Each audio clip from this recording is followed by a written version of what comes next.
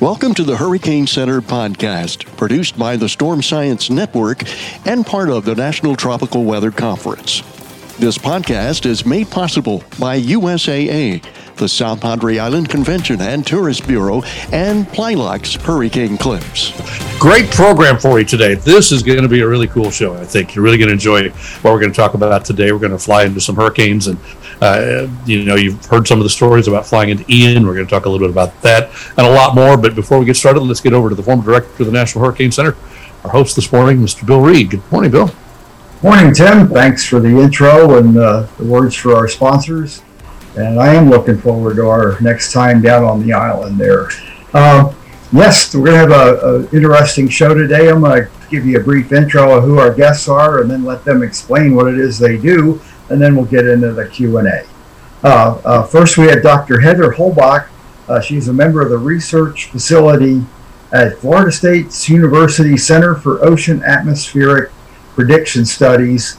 I bet she always calls it COAPS because that's a long name. And a Northern Gulf Institute, Cooperative Institute employee with NOAA's Atlantic Oceanographic and Meteorological Laboratory, AOML, and the Hurricane Research Division. We have Bob Rogers is the lead meteorologist on the observations team at HRD, and his areas of studies get down into the smaller scale features, which are kind of my bag too, so I'm always interested in what he's learning, and he does a lot of flying in hurricanes on the NOAA P3s doing that. And then we have Davis White. He's a meteorologist with the 53rd Weather Reconnaissance Squadron, which is more commonly known as the Hurricane Hunters, and has been in that role for 4 years. Probably seems like 5, as busy as the seasons have been. So Heather, why don't you first take the first lead in telling us what it is you are involved in, and welcome to our show. Thanks so much for having me.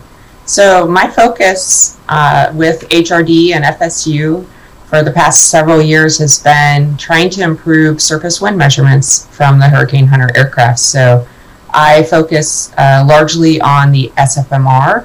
I'm working on always trying to learn more about how it works, how we can improve it, so that we can get the most accurate and reliable surface wind observations from that instrument. And I also focus on other areas of surface waves, things related to the air-sea interface, trying to understand more about how the tropical cyclones get their energy and how we can better observe those processes.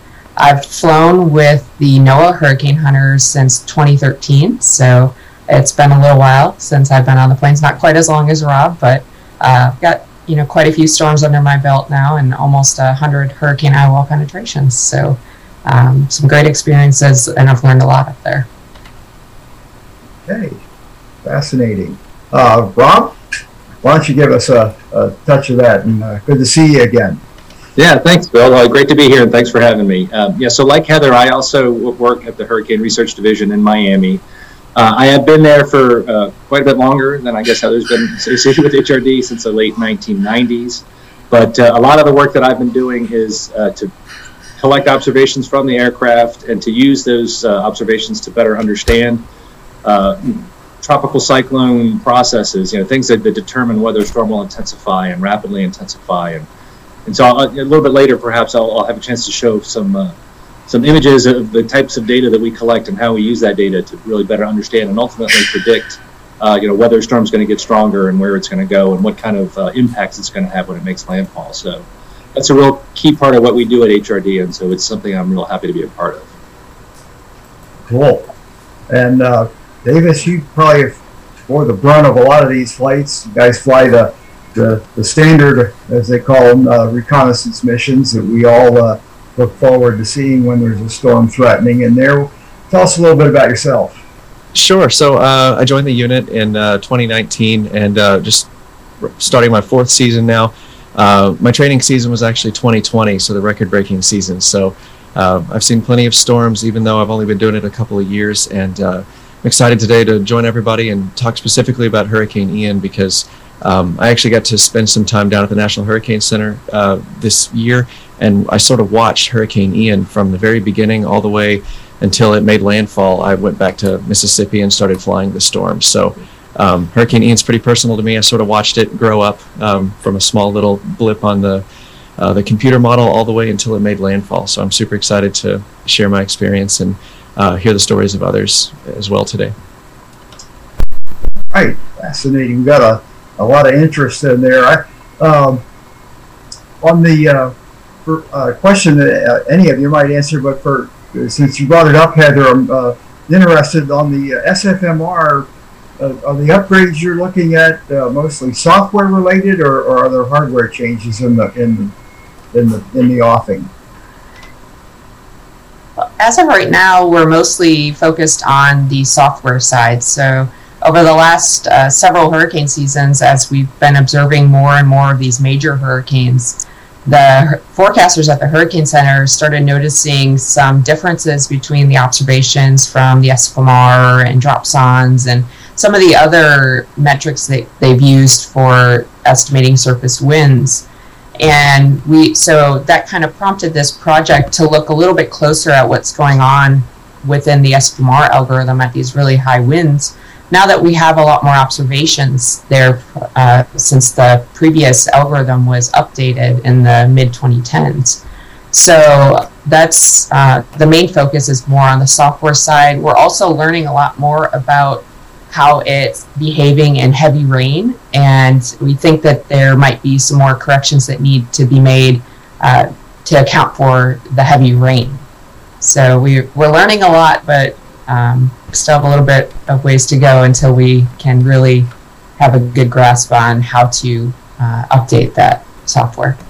Yeah, it seems like, to me, it always seemed like that's an incredibly difficult process. For one thing, it's hard to come up with other corroborating observations right on the deck to tell you how good your winds are. What do you advertise as a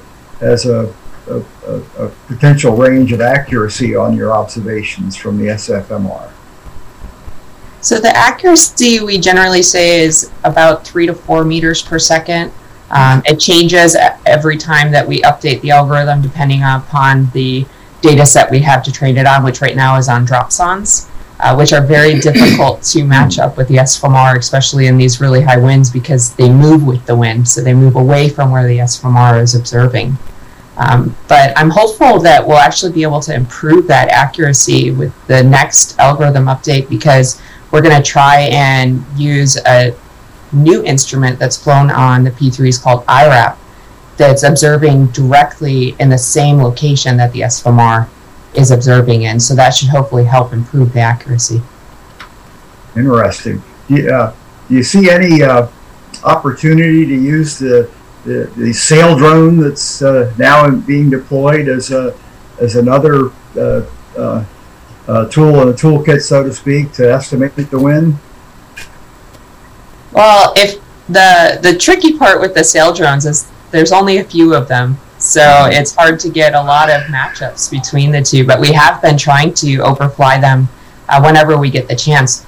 The thing that I find most fascinating from the sail drones is the videos. It's very difficult to see visually what's happening near that ocean surface, especially in these really high winds, because ships can't go in there, or they shouldn't. And buoys typically have a hard time in those conditions as well. So these videos are some of our first glimpses at what that near surface layer actually looks like. And getting a better understanding of what's actually happening there, I think, is probably one of the more valuable aspects of what we're going to be able to learn from the sail drone. Yeah, it brings back. I watch those sail drones. I almost feel like taking a Dramamine, because the 2 years I flew with the Navy in 1972 and 3, we were still naively flying below cloud base in some of those high winds. So I got to see pretty close view of what the ocean state looks like in a really high wind environment, and I'm just amazed that they can build a vessel that small that can withstand those forces. Yeah, it's really impressive and really awesome that they've been so successful already. I'm going to come back to you in a while on the air-sea interface and how that all transpires, because that's something I don't know much about. I'm sure a lot of other people are interested, but Rob, you said you're really working on the observations that might prove very useful for the rapid intensification aspect. I know when I retired 10 years ago, that was still a frustration point, that our skill in real-time forecasting of that was almost seeing it start and you got a 12-hour window to catch it, not something you're going to capture too far in advance. And so why don't you tell us a little bit about how that's going? Yeah, so we have been making, I think, some measurable progress on our ability to predict rapid intensification.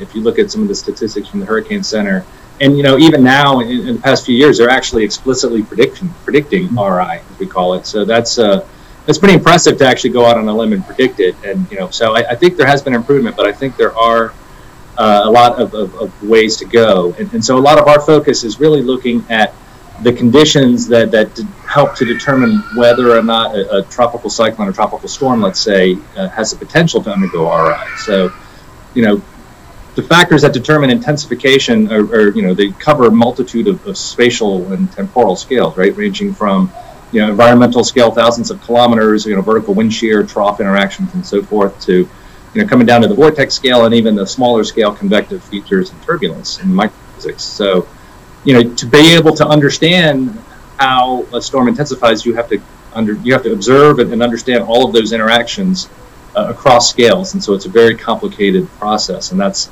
I think, part of the reason why progress on the forecast has been relatively slow, certainly slower than the track improvement. But I think we are making progress, and so a lot of our emphasis is looking at least at HRD with the data that we collect from the aircraft, is focusing on the vortex structure, right? So the scale of 100 kilometers or so, the scale that we actually sample the storm. And so we have a variety of instruments, including what Heather's talking about with the SFMR, but also the tail Doppler radar is a really important instrument that we use. It kind of gives you it's like a CAT scan, right, if you will. It lets you look at what the inner core structure of the wind field looks like. And so for these weaker systems, they're the ones that typically undergo RI. And so we try to get a look with the tail Doppler radar, the TDR, which will tell us how organized or disorganized the storm is. And so if it's a vertically aligned column from the surface up to 50,000 feet, it's going to intensify if it's not already intensified. But if it's if you have a circulation at one location and then a couple thousand feet above it, it's 100 kilometers displaced, it's not really organized yet. So it has to become organized. And so what's that process? And so a lot of our research at HRD and a lot of my personal research is looking at those processes to determine, is this storm going to align, if you will, become a vertically stacked system?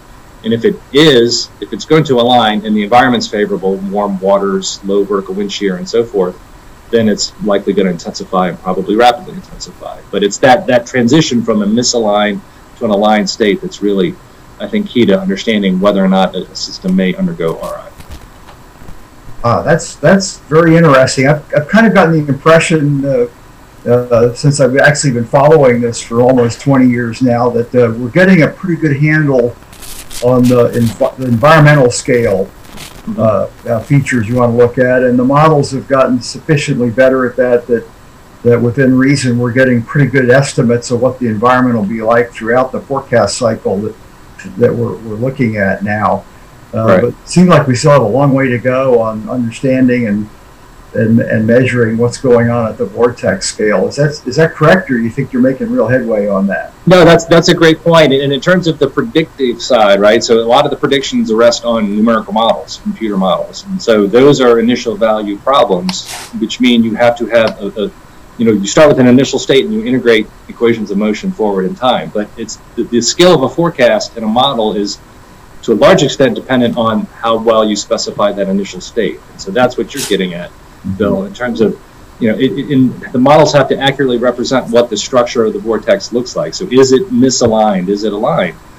Sometimes, the models, at least in the past, like HWRF, which is the main hurricane model that we use in the U.S., for the longest time, they just assumed that every vortex was aligned. And clearly, a lot of times it wasn't. We would go out there with the planes and see it wasn't. So there's been a lot of effort toward improving how we specify the initial condition in the model through data assimilation is the big method that we use for that. And so there's a lot of effort going toward improving our capability to take the data that we collect from the plane or from satellites or any observation really, but focusing on planes here, get that data to the ground in real time and get that information assimilated into the model to better tell the model what the vortex really looks like. And then, the idea, at least a hypothesis, is that then the forecast will be better. And I think we are, again, seeing improvements. I think, there's been a lot of study looking at the impact of the tail Doppler radar, for example, on the forecasts with HWRF. And what we found is that weaker systems, actually, you see the biggest benefit, because those are the ones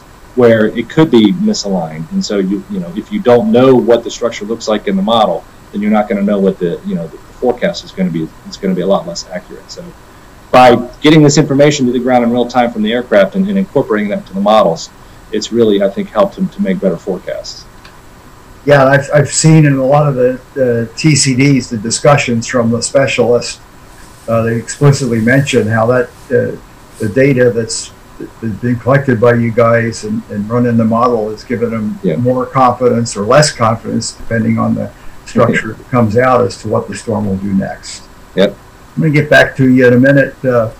So Davis, 2020 was a kind of a baptism of fire. I think there were more storms in 2020 than the entire 2 seasons I worked when I flew them. So that's quite a bit. What in your background got you focused to coming into the hurricane hunters? Yeah, so I majored in meteorology in school and enjoyed doing that, but the Air Force had other wishes for me to start my career. But I'm very fortunate for those, because I got to do an operations job where I was dealing with a lot of equipment. I used to operate ICBMs, and so that skill set, that being on an airplane and taking data and passing it to the people that need it, that's the bread and butter of operators that do jobs like the hurricane hunters. And so I felt like I was unknowingly prepared for the job. And so when we saw the opportunity open up at the hurricane hunters, of course I jumped at the chance. And 2020 was definitely baptism by fire for sure. It was a very busy season, so flew a lot of storms and saw a lot of things. And it's just so great to be here today talking with everyone. The coolest part to me is that we get to see that every storm does have a unique thumbprint. And just to hear how we're trying to use technology to assimilate that unique character of each storm to get better predictions is really encouraging and super interesting to me. So super pleased to be here today. Yeah, I'm glad to have you, because I get questions from people all the time about the nature of the squadron and all that. How many meteorologists are assigned to the 53rd? I think we have about 22, 23 slots. Mm-hmm. So, and are they mostly full-time now, or are a lot of them reservists that serve time when available? Yeah, it's about half and half. But of course, even our part-time reservists like I am, we spend a significant amount of time there. So we're all trying to work as hard as we can to help the mission go smoothly. Fascinating. And you still have like 20 aircraft, I believe? 10. There's 10. Oh, 10 aircraft. So you've got well manned for the size of the squadron in there. Anything new coming up as far as the equipment you have on the C-130s? Yeah, we've had a lot of software upgrades in the last couple of years. Those have been really helpful in ensuring that from start to finish we don't lose any data along the way. That's been huge for us. So getting all the computers upgraded, some new hardware. We're also looking at getting more connectivity interactions. So we've got some broadband internet stuff coming down the pipeline that'll allow us to send even more data even faster from the aircraft. And it sounds like, listen to Rob and Heather, that they want more data more faster. So the more that we can do that, I think it'll be better for everyone. I've never heard a researcher say he needs less data. It just doesn't happen. What's been your most memorable storm so far? Honestly, it was Hurricane Ian. It's certainly the biggest storm that I've flown so far. I've flown a lot of the smaller systems, invests and tropical cyclones and tropical storms. That's mostly what I've flown. But Hurricane Ian was the strongest storm I've seen.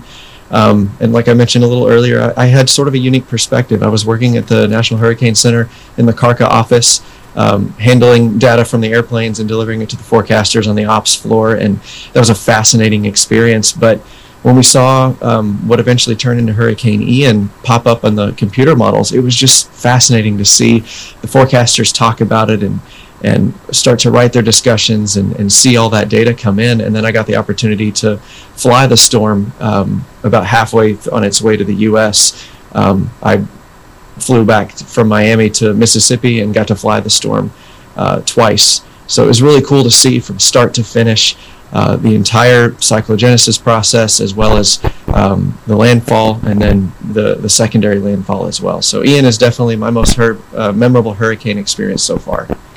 Yeah, I think that's a great point that you were able to spend time at the Hurricane Center to see what the process is, what the environment that the team goes through there and making the forecast, and probably got a handful of taste of the tremendous amount of decision support demand that comes into the building. Oh my goodness, those guys work so hard. Those guys and girls are just incredible professionals. They're top of their game. It's really cool to watch. Because I'm on the plane, I'm taking the data, we're getting bounced around. I think about these questions, but I don't really have time to let my brain wander off thinking about the structure of the hurricane and is it tilting and stuff like that. And it's just cool to see everyone else asking those questions, making those decisions with the data that we collect on the planes. That was a really great experience for me. Yeah, it's come a long way. When I was doing it, you had a radio operator, you had a coded message that he had to read over and over again until he had 100% copy. Not much data got transferred really in real time that way, other than the vortex message. Okay, let's talk a little bit about Ian. We heard a lot on the news about some really violent turbulence as the storm went through its eye wall replacement right before landfall. And you guys, I think some of your crews were actually flying out of Ellington over here because of its approach to the airports there. Because I remember the flight path into Ellington goes right over my house, and I know that sound of those engines run outside. Yeah, it's a weather plane, So I guess I'll ask Heather. Did you fly Ian at all?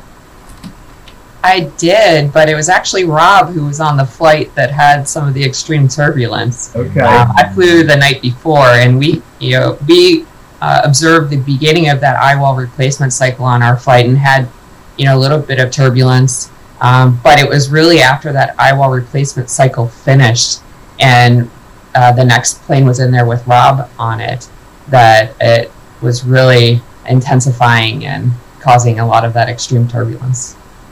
Yeah, Rob, I was looking at the data too, and what I could see at home obviously is not the same as you're looking at, but I was amazed at all the lightning and from the 88D radars, it looked like a constantly changing structure of the eye wall. Is that a reasonably correct interpretation?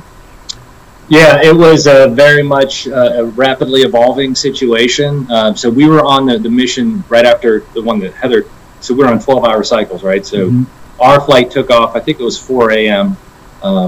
Local time out of Ellington, so it took a couple hours to get across the Gulf, of course. And then when we got to Ian, it was definitely looking pretty impressive, but, we didn't really fully appreciate how turbulent it was going to be. So our pattern called for us to come in on the west side and just do a west to east pass through the center. And then we were going to go kind of downwind along the coast and then come back in. The plan was at least then to come back in from, I think it was north to south through the center and get basically 2 looks at the center at 90 degrees to each other. That first pass coming in on the west, it looked like it was, you could definitely see that it was, well organized, of course, and we knew from, the previous missions and also from the satellite that it was looking pretty nice. But we didn't. I just don't think we fully expected what we were going to encounter, and so, the actual inbound leg. I've been doing this for a long time. So 250 plus penetrations, I guess, and so I've had some turbulence, and I have to say that the turbulence that we hit. And I don't know if Davis was on a similar flight because I know there's an Air Force flight that was in there around the same time, and I think they got hit pretty hard too. But in our case, there's different types of turbulence, right? So there's kind of the pitch and the roll and sort of the bouncing, the up and down, and the updrafts and downdrafts. But then there's also other motions that the plane can take as you're going through that eye wall.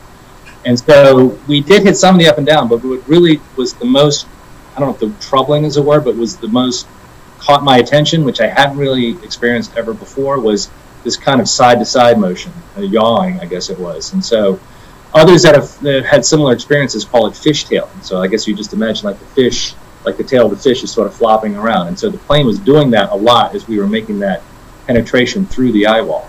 Anytime you make an eye wall penetration, of course, you're going from very high winds, very strong horizontal winds to, it drops off very quickly as you go into the eye, and the winds drop off very fast. And so there's a lot of shear across that a very short amount of time and distance. But this one it just seemed like it was even more pronounced, and it lasted for a lot longer, which, to me was very, I don't know, it just really rattled me in a sense. And so we did make it in, obviously, and we got into the center. And then one of the hallmarks, actually, of this mission, and one of the main goals, was to launch an unmanned system, a small unmanned uncrewed aerial system called the Altius. And so that's a system that we launched from the plane. And it's just it's a little bit bigger than Dropson, but it has wings on it and it has an engine, right? And so it's remotely controlled. So there's essentially a pilot on the plane, and that pilot, we launched the Altius when we were in the center, and then we were able to pilot that for about 2 hours. It actually stayed airborne. So we're communicating with it from the plane to the Altius as it's descending. And of course, the nice thing about a platform or an instrument like that is it's uncrewed, so it got down to 1,000 feet, even 500 feet above the ocean before it splashed. And so places that a crewed aircraft would never want to go, and I certainly would never want to go there. But anyway, so we were in the center and we launched the Altius, and you have to establish communications, and so that takes some time. So we're essentially circling in the center, waiting to establish communications with that Altius system, which took a couple minutes. As we're doing that, we're looking at the radars on the plane, and so Bill, like you said, it was rapidly evolving. We could see that eye wall was continuing to contract on us as we're, so basically it felt like it was collapsing in on us, and we, it's like, let's get out of here is kind of my feeling, at least. But we did wait until we were ensured that we had established communication, and then we started to proceed on an outbound leg to get out of the storm. So we went off to the northeast, and then we went up and loitered a little bit, like northwest of the center, just kind of reassessing what we were doing and the status of the plane and so forth. But the whole time, the Altius is flying, right? So we're tracking that, and it's actually going down into the eye wall, and I think it's circled in the eye a little bit, and then it went to the eye wall. I could show you a figure if you want to see it, like the path of the Altius. It actually swept around to that western eye wall. And so it measured, I think, winds of over 215 miles per hour at about 2,000 feet above the surface. Wow. Yeah, so that's where we went through, that western side. So that's where all that action was. And we actually have radar analyses, too, that showed about a similar type of magnitude of wind speed. Yeah. Anyway, so what we measured from the radar was consistent with what we saw from the Altius aircraft, and it was just a very very scary, I guess, environment that we were in. But, great success with the Altius mission. We didn't complete the P3 mission because we just wanted to get out at that point. But we figured we got the great data with the Altius, and so I think in that sense it was a great success. Wow. So Davis, were you on the Air Force plane trying to beat up the wings? We saw quite a bit of turbulence on our flight. I think I was on the flight that was bridging the gap between Heather and Rob, so I didn't see the worst of the turbulence, but I got my fair share of it. Wow, yeah. And both your flights, I assume they were all done at 700 millibars at that point? Yes. We were at 8,000 feet, I think. I think the Air Force, you guys were at 10,000. Is that right, if I recall? That sounds correct. Yeah. And so, Bill, one other kind of funny anecdote, I guess, from our mission, there was an Air Force flight. I guess it was not the one Davis was on, but there was an Air Force flight that was in there when we were in there, and they reported, I think, extreme turbulence. But our pilot, after we landed, relayed a story. He was talking to the Air Force, and the pilot, we'd launched the Altius, the unmanned system and everything like that. And so our pilot said to the Air Force pilot that, we're bugging out, we're going home. We just launched the Altius, the drone. And so we're getting out, and the Air Force pilot said back, "Oh, that drone can have it." He had a colorful term in there, but he's like, "The drone can have it." Like, we're out. I can imagine. That's how I felt. So, it's probably too early to totally digest the data, but did anything from all the data you guys have gathered, either Heather or Rob, show anything very enlightening as to what was going on with the storm then? You want to go, Heather? Yeah. So I flew a series of 3 flights in Ian. The first one was just before it became a hurricane. It was really just starting to organize. And one of the things I found really interesting on that flight was we got out there, and what surprised us was there was almost an eye wall that had formed already. And Rob's flight before that, it was still quite unorganized. So it had already started organizing very quickly. And then the next 2 flights, one was just south of Cuba and the next one was north of Cuba. It seemed like Ian was on this very regular, almost 24-hour cycle of eye wall replacement cycles. And to see that happen twice in 2 missions was pretty interesting. And the fact that we saw that the night before the flight that Rob was just talking about was pretty interesting to then see how quickly and how much it continued to intensify after that. So usually, you don't see that kind of regular eye wall replacement cycle timing in storms. And with Ian, we definitely saw, almost a 24-hour cycle, which seemed pretty quick to me. Yeah, that sorry, if I could just respond to Heather, because that's an interesting point she's making. It reminds me of Hurricane Irma, because I also flew in Hurricane Irma, and you all probably recall that storm too. Irma was a case, sounds like Ian is similar, where normally you think of secondary eye wall formation, right, and then eye wall replacement cycles. That usually that during that period of storms, intensification usually pauses, might even weaken slightly as that outer eye wall forms, and then it resumes intensification as it contracts. But in the case of Irma, and perhaps it sounds like in the case of Ian too, you get these regular eye wall replacement cycles, and they don't do anything to slow down the intensification. It's like the environment or something is just so favorable that it just, like, the storm doesn't even care that it's undergoing an eye wall replacement cycle. It's taken off. And that's, I think, kind of what we saw with Ian too. It must. I wonder what's causing that. Something is unstable. And it takes it only takes a little bit of time when it's that unstable before the stabilized new eye wall starts collapsing and a new one forms. I don't even remember actually seeing much evidence of the slow growth of an outer eye wall and a collapse of the inner one. It just seemed to go very quickly. Was I seeing that right, or is? You mean in the case of Ian? Yeah. Yeah, I think so. And in the case of Irma, we found these rapid, like over this course of 6 hours, like you'd have a full, typically like they take 12 to 24 hours, like the classic model of what an ERC looks like. But in the case of Irma, and it sounds like Ian too, they were just very quick. And there's something about, and that's a research question, I think. It's like David said, every storm has its own thumbprint, and this is another case of this one was unique in that these very rapid eye wall replacement cycles, and it didn't slow it down at all in terms of its intensification. Yeah, well, that brings me back to a question I wrote down as when Heather was introducing the air-sea interaction aspects of it. Ian was crossing the most high-octane ocean temperatures available at that time of the year on that path. How do you think that played a role in Ian, Heather? Well, one of the things I really remember when we were trying to understand where Ian might go was that the further north it would go, the weaker it was likely to be, and the further south it stayed, the stronger it was likely to be. And a lot of that was because of the ocean temperature structure that was present in the Gulf of Mexico at that time. Right in that area north of Cuba and near the Florida Straits, we typically see the loop current, which is usually associated with really warm waters. And so by Ian staying further south, it had access to that warmer water, and it was still early enough in the season that warm water was really deep. And so it was basically a limitless supply of energy for the storm.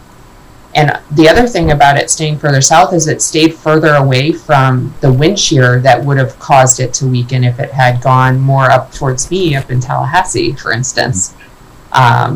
And so it was that the combination of those two factors that I think really played a big role in Ian's ability to continue to intensify. It's fascinating. So have you learned anything different recently, or on exactly how the mechanism of the transfer of heat from the ocean into a hurricane transpires? Well, I know we've collected a lot more observations that are going to help us really understand that more. And some of those are, we've done a lot of ocean profiling. We release airborne expendables from the plane that can measure the ocean temperature as they descend through the ocean. And I think that these, SUAS that Rob was mentioning, the LTS, I think those are going to be some of the big keys in helping us really get an even better grasp on what's happening at that interface. One of the things that we're really trying to understand is how sea spray impacts the transfer of energy. So there's some indication that you can get changes in that energy transfer depending on how much sea spray is in the air and then how many bubbles actually get mixed into the ocean water itself as well. And how that can impact some of the transfer coefficients that go into the modeling. And by improving our understanding of what's happening there, that information can be translated to the models, which is one of their weaker points right now. And improving that information in the models, I think, will help us really improve intensity forecasts for tropical cyclones and probably track even. Interesting. A lot was made of the similarity between the track and evolution of Charley in 2004. A much smaller hurricane, and like David said, it's a different thumbprint. And it probably led to part of the catastrophe on the human side in Sanibel and Fort Myers Beach. They went through a Cat 4 with Charley, didn't get the big storm surge because it was so small, but it followed almost the same scenario, rapid intensification after leaving Cuba in there. You guys had a chance to look at the similarities there and see if there's anything to be learned? I would say, Bill, that's an awesome point, and that's a real emphasis that we're taking now with our field program, right? So for the 15, 20 years or so, our focus was just on intensity. We have an experiment called IFEX, Intensity Forecasting Experiment, and the goal of IFEX was to collect data to improve intensity forecast, but that's just one measure of a storm's impact. And as you're mentioning, right, you compare Charley to Ian. It wasn't the intensity necessarily, the strongest winds, but it was the size of the wind field. How large was the storm? In the case of Ian, of course, it was a much larger storm, so that has a much larger impact on things like storm surge. And so we haven't looked at that yet, but I think that's something that we should start doing at HRD and elsewhere in the community is to look at what factors govern the size of the wind field and can we predict that better? Because if we can predict how large the wind field is, how asymmetric the wind field is it stronger on one side than another, and can we predict that, then that will allow us to better predict things like storm surge, rainfall, severe weather at landfall, tornadoes and things like that. So those hazards and those impacts, I think, are a real big focus of what we're trying to do with our research in terms of the data that we collect. Yeah, the size issue has always been a challenge to get to. I've been hogging the conversation. Tim, what you got? I love being a fly on the wall in this conversation because it's just terrific to listen. But I'm kind of an experiential learner, and Heather, you've got some video that you can share. I think I kind of want to take us inside the storm, and you've done that with some video. So can you show us that? Yeah, sure. Let me share my screen. Can you see that? Yes. Right. So this video is a time-lapse video of our first pass through Ian on our last flight in, so the one we were talking about earlier before all the turbulence happened. And this just is an example of what it looks like as we're flying through. So with this flight, remember I said there was an eyewall replacement cycle happening. So you'll see kind of that heavy rain streaking across the window, and then it'll lighten up here. So that first streaking area was the outer eyewall that was forming. And then you'll see a little bit more rain show up soon on this video, denoting right here the inner eyewall. And then one of the most fascinating parts for me is this point where you just break into the eye, and it goes super calm usually. And you'll see we're turning to try and fix the eye, but here's what it looked like in the eye of Ian the night before it made landfall. So you kind of had a little bit of that stadium effect going on, and the nice clear sky above you. And sometimes you can even see all the way down to the ocean surface. But then, of course, we always have to go back out. So you see the clouds start to close in on you, and then all of a sudden you're usually back in some pretty heavy rain fairly quickly on your way out. Wow. That's fascinating. Yeah, Tim, we got to get you up on one of those flights. One of these days it's going to happen. We got to get one that's not coming to me. I like that idea. So, as we watch this and then, let it keep playing. And Rob, you mentioned the word troubling when you were talking about a couple of the instances in Ian. And, you've flown into these 250 eye penetrations. What does troubling mean to you? To most of us, that's an oh crap moment, I think. And, what does that mean?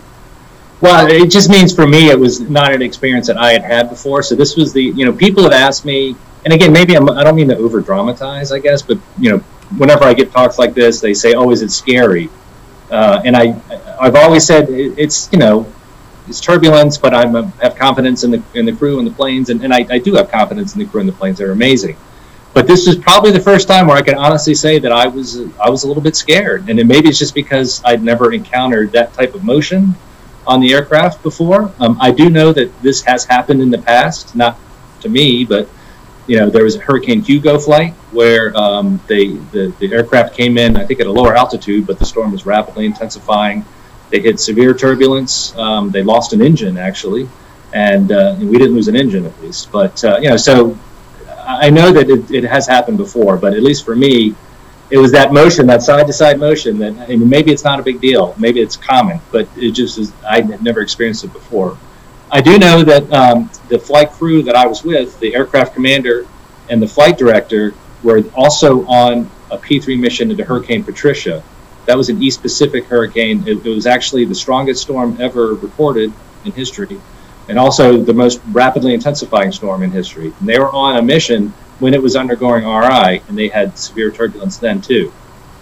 They said that this experience with Ian was at least as bad, if not worse, than what they experienced in Patricia. So for what it's worth, at least, it was a pretty significant event for them as well. So I guess that's how I would characterize it. It was just, and I've been on flights where we've been struck by lightning, we've hit, extreme turbulence, and we had to abort a mission and things like that. But again, it was that side-to-side, fishtailing, I guess, which was the most... Yeah, that side-to-side to me would indicate that the turbulence you were getting was like along the flight level rather than vertical. Thin eddies in the eye wall? Yeah, that's exactly... There were these mesovortices that you could see in the satellite imagery. And so one of the things that, the nice thing, the cool thing about our capabilities now in the aircraft is, the communications with the ground. And so we can X-chat, with people on the ground. And so, we did that pass through, and then we went back out, and then we were trying to come back in. We thought about trying to come back in and do another pass later. But, we knew that we had passed through a mesovortex, this eddy that you're describing. That was probably what gave all that shear and that probably the fishtailing. But, we're talking to people on the ground who are looking at the ground radar and the satellite, which we can't really look at easily on the plane.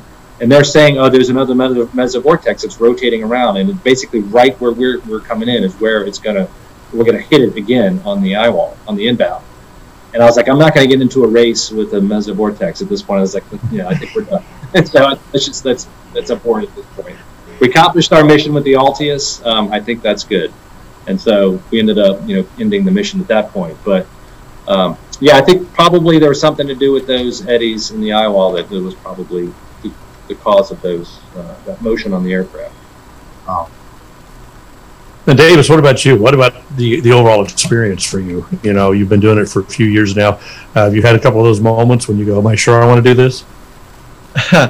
Yeah, I think you've got to have a couple wires crossed in your brain to do this job. I don't think anybody would disagree with that. But again, we have the utmost confidence and trust in our pilots and in the rest of the air crew. There have been moments where I've really had to lean on those that had more experience and just say, hey, is this normal? Because you're trying to understand, sort of as Rob was saying, you're trying to build this memory in your brain of what's normal and what's not. And then when you see something that's out of the ordinary, or something, if you feel the airplane move in a way that you haven't felt before, some bells start to go off and you start asking questions like, hey, does everybody feel good? And one thing that I'll say is, like, it's really comforting to hear the conversations on the plane. We're always talking about it. We're always confirming with each other. It's an open discussion for flight safety. And so that's been a huge builder of my confidence, is just to know that if I feel uncomfortable, I feel like I could speak up, people would listen, and we'd have a discussion about it. So, but there's been certainly a few times where I felt something new, and I'll just ping the crew and I'll say, hey, is that normal? Has everybody felt that before? And they're like, yeah, sometimes you'll hit a mesovortice or something like that, and you'll hit a couple weird bumps. But yeah, it's really just been building that library in your brain of sort of what normal is supposed to be. Let me ask one more question about the experience, and we'll get back to building, back to some good science questions, because I think it's both sides of this are really interesting, and this is for all three of you, really. Do you do this because you enjoy the flight, or is the flight just something you have to do to get the data that you want? Is it I just love flying, I love going through that experience, or this is, okay, buckle in, here we go again, but this is what I have to do to get my data? Heather, you can answer that first if you'd like.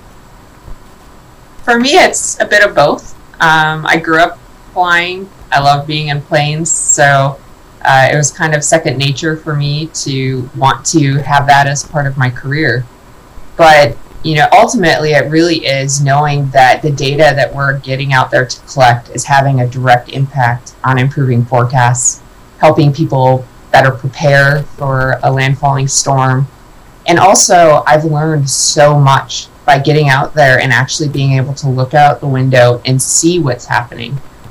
For me, especially being able to look down and see the sea surface when we're able to and there aren't clouds in the way, and see how the sea surface is evolving as the wind speed's changing, has taught me so much about how the ESCOMAR works and what sort of things I might need to think about when I'm working with the data. And you just have this, more personal connection with the data, and it allows you to identify things that you might not normally identify when you're looking at the data by having been out there and experienced it as the data was being collected. Fascinating. Rob, how about you?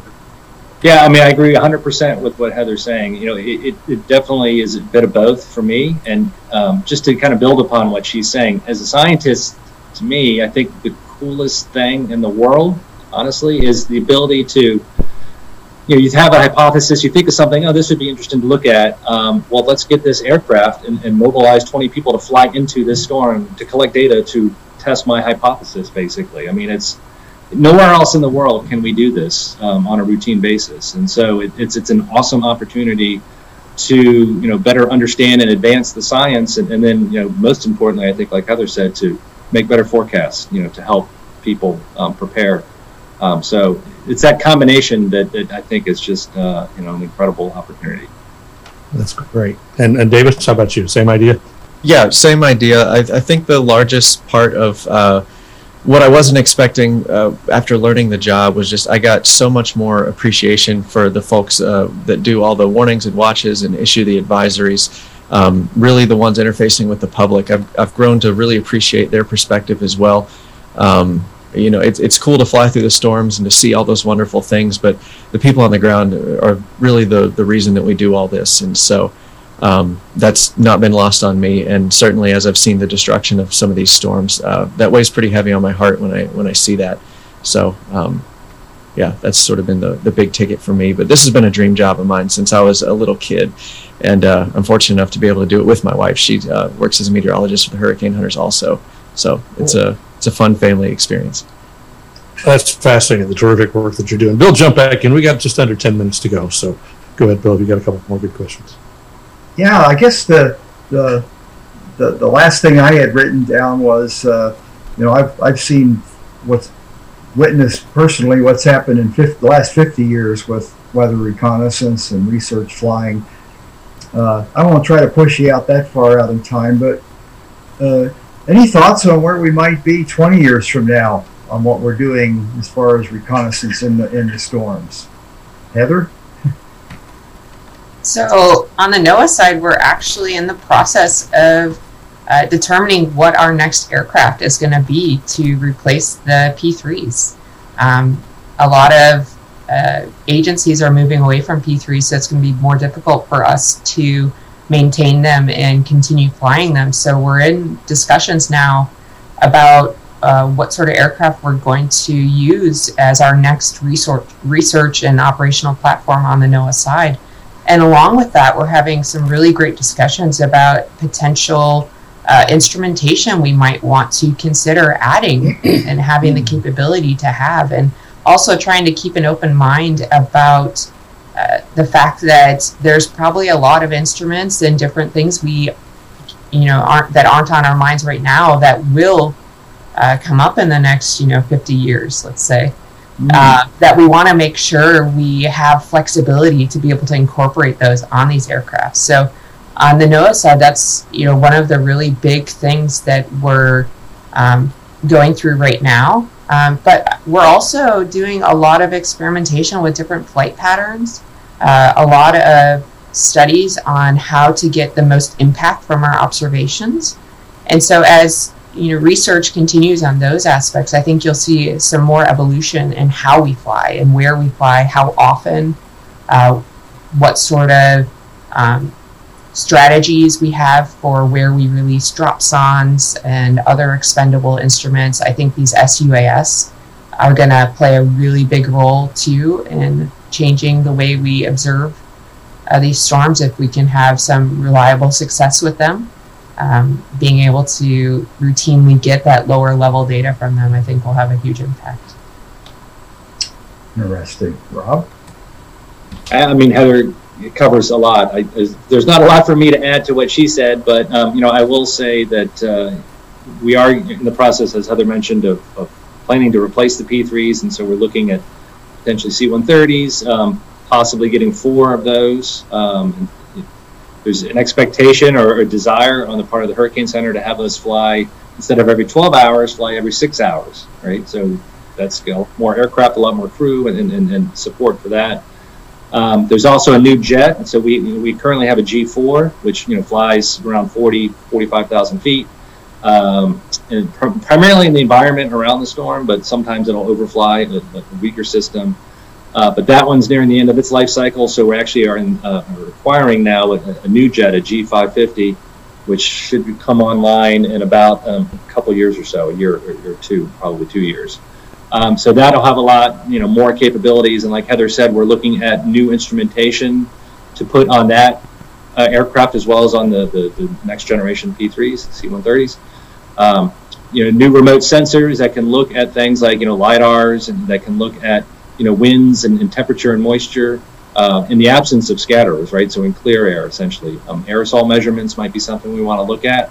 The SUA, the uncrewed systems, like Heather mentioned, the Altius, that was a demonstration. We had a great success with Ian, so we're going to keep moving forward with that. And there's other companies that have similar types of systems that we want to test. There's next generation type of systems. There's like a cluster of drones, if you will, that we're looking into that opportunity to kind of like a whole cluster of dropsondes or balloons that can float. So the P3 would release this cluster, and then you might have like 50 or 100 of them swarming around, like a drone swarm essentially, that can maybe stay airborne for many hours, long after when the aircraft have left. So those new types of uncrewed aerial and then ocean systems, we talked about the sail drone. There's a glider system that we have too that can get ocean probes. There's spaceborne sensors too.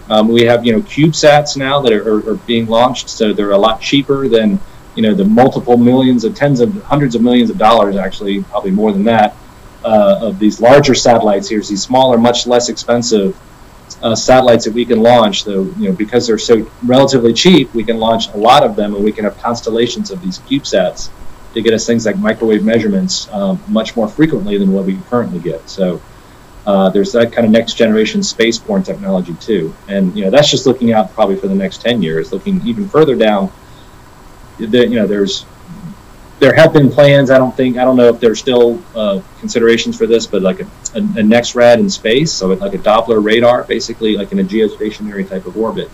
So you can actually get three-dimensional winds continuously over an entire ocean basin would be the idea. But that's been in the planning for 20 years, and I don't know how far that's going. But those are the types of things that we really want to look for in terms of continuous monitoring and sampling of the atmosphere and the ocean system, and incorporating that information in the next generation numerical models too. Yeah, I think to tie all that together, the advancements in communication. I mean, 20 years ago, would you have imagined one of these things doing all that it can do in your hand when it keeps me from getting struck by lightning on the golf course? What the heck? Yeah. But the communication capabilities, it's like constellations of satellites, all that data in 20 years is going to be real-time delivered, I'll bet, from the platform to the forecasters and the models. Mm-hmm. So I can ask, Davis looks young enough. What do you think will be 50 years from now?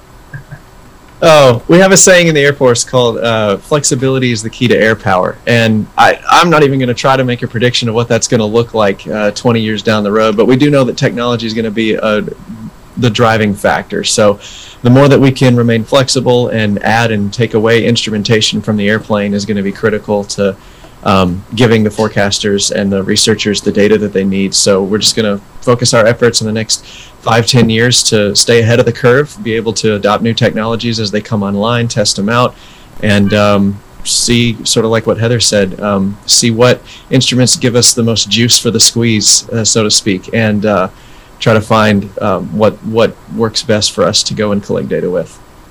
Interesting. Do you happen to know, I guess the J models are actually starting to get fairly long in age. They were in place when I was there. Is there another model of C-130 in the planning phases for the squadron down the road, do you know? Yeah, I believe we were the first unit to take delivery of the new J model C-130s. So we're starting to get a lot of them back from refurbishing. We call it depot. So we're starting to see our airplanes go through a very thorough maintenance overhaul, if you will, of the entire airframe. And they're coming back and they're looking good. So as far as longevity is concerned, that's what we were looking for with the J models. And so that seems like that's what we're getting is the longevity out of them. So as far as I know, there's nothing on the horizon. We're just trying to adapt that platform the best. And I think that's what sets us apart. The rest of the world is our ability to maintain our equipment. So shout out to all of our maintainers and engineers and fabricators that are designing great airplanes for us to use.